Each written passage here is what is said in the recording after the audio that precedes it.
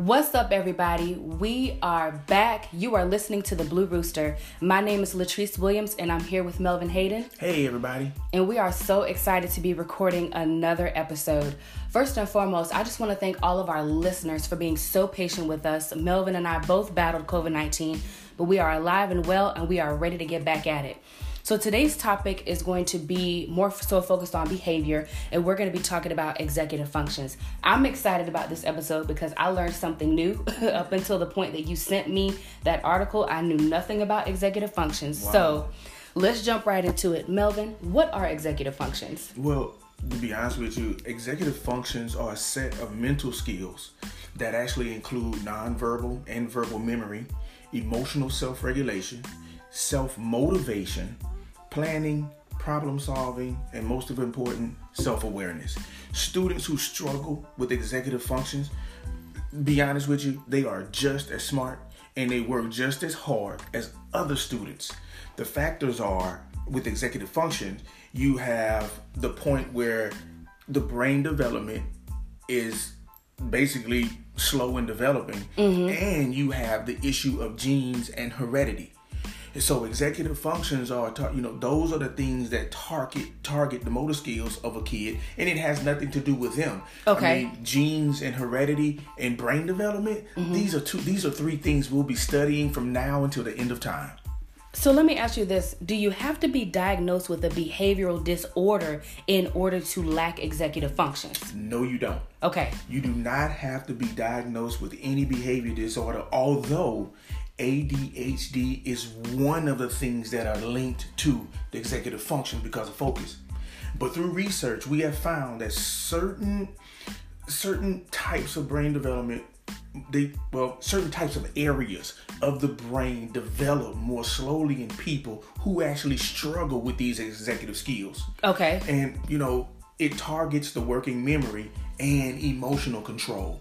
Wow. You can actually tie working memory and emotional control back to a specific traumatic experience if they've had one. Wow. Okay. And so with these motor skills are found, quite often are found through assessments. Okay. And so if you do a very good social or family history, and if that's properly done, you can find where these things happen, and then you can get some help for them. Okay. So what kind of projects or treatments are available to help children who lack executive functions? To help awareness of executive functions, there are evaluations that can be done by multiple sources. Okay. We're talking about schools. So you have school psychologists and school counselors who can do assessments when a teacher notices some of these functioning or some of these skills may be difficult for this kid. Okay. Then you have behavior therapists. Now, some school districts have behavior therapists in their school districts, and so that particular information trickles down from one person to the next where they can get help. Okay. But behavior therapists really work on changing negative behaviors to positive ones. And if medication is involved, like I said before, it usually involves ADHD medication because it does help with the focus, so that kid can get the skill, have the attention span to get the skills he needs or she needs to be successful. And one last thing, special education teachers, a lot of people don't give them credit, but special education teachers are extremely important because they're the ones who actually help build the academic, the social, and organizational skills in kids, that are going through this in the schools. I think that's a good point that you brought up because, first of all, special education teachers have to have their own type of special education. So you already know that the education and the certifications that they have to work with, children that have behavioral disorders or whatever, you just brought up a good point that just kind of made me think like, wow, we need to give them a little bit more credit. We do. Let me ask you this. So how should teachers handle children who lack executive functions? Personally, I've worked with behavior, being a behavior interventionist, a behavior therapist, and just working with kids from elementary, actually through K through 12. Yeah. And so I'll just give you 6 of the most effective ways that teachers can help students who struggle in this area that have worked for me throughout the years, over the past 10 years. And they're really basic, really simple. And it's really just something to get them started, because I know teachers are very creative. And once you give them an idea, they can take that idea and just run with it. Absolutely. So one of the things you want to do is make sure that you post all the tasks that you want a kid to do on the board. Okay. The second thing is make sure you read all your assignments out loud so that they can feel that they're involved. Sometimes have the kids repeat what you said back to you so that you know that they understand what you said, understand the task that they're doing, and it definitely opens up any questions they may have, because no matter where you are in this little 6-point list I'm giving, you're always building a relationship for comfort. Okay, appoint a row captain or appoint a kid, to check that everyone has written down the assignment. Teach note-taking skills. Doesn't matter what grade level you are, you can always teach kids how to write little notes, sticky notes starting off with. And as you get older or more advanced in the grade that you're teaching, teach note-taking skills. And the last one is, use color and put different tasks maybe on different color cards, so that they can identify what color with what task. And I know this seems a little elementary, but when you're dealing with, a student that has that has some motor skills that are not up to par, this helps no matter whether it's, out in the open or it's something that you guys are doing one-on-one. Absolutely. It will definitely help them. Okay, and then lastly, why is this such a challenging thing for teachers to address?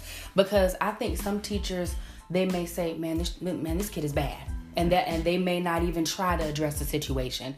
So I want you to kind of answer that, because there may be a teacher out there who may listen to this and say, okay, maybe I thought this child was bad, but maybe they are lacking those executive functions that we're talking about. Okay, so let me turn that question just a tad bit to address what we're going through right now with the COVID-19 and the coronavirus, because a lot of districts are now using a heavy, online system.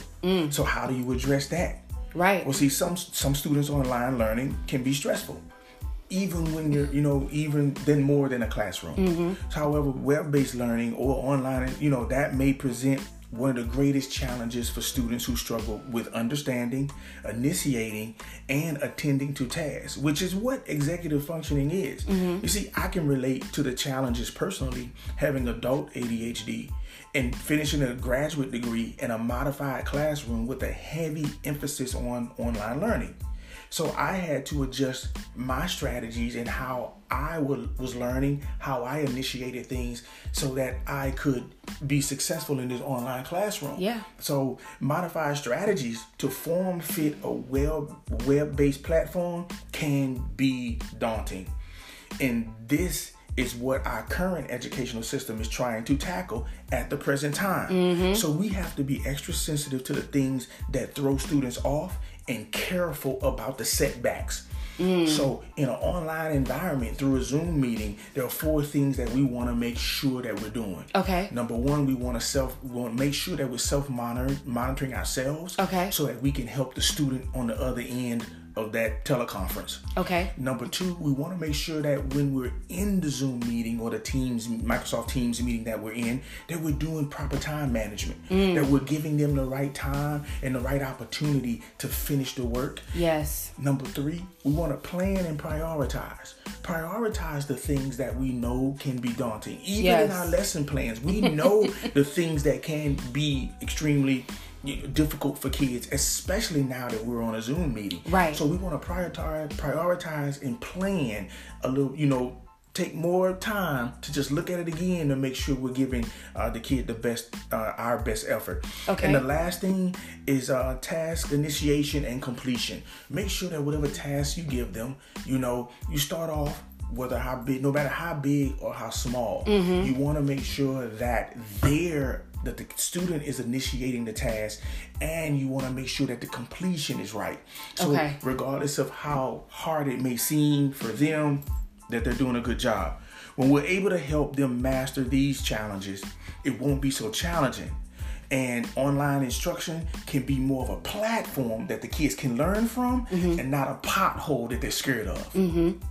I love all that. And I think too, especially, we have to remember, because I think you addressed this in another article, kids can kind of have bad behavior even if it's through virtual learning.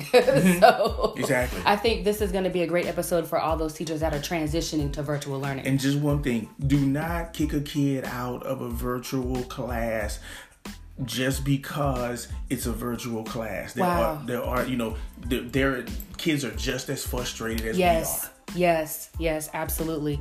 Well, that's it for this edition of The Blue Rooster. For more episodes like this, check us out at thebluerooster.org and be sure to follow us on facebook.com/theblueroostermag.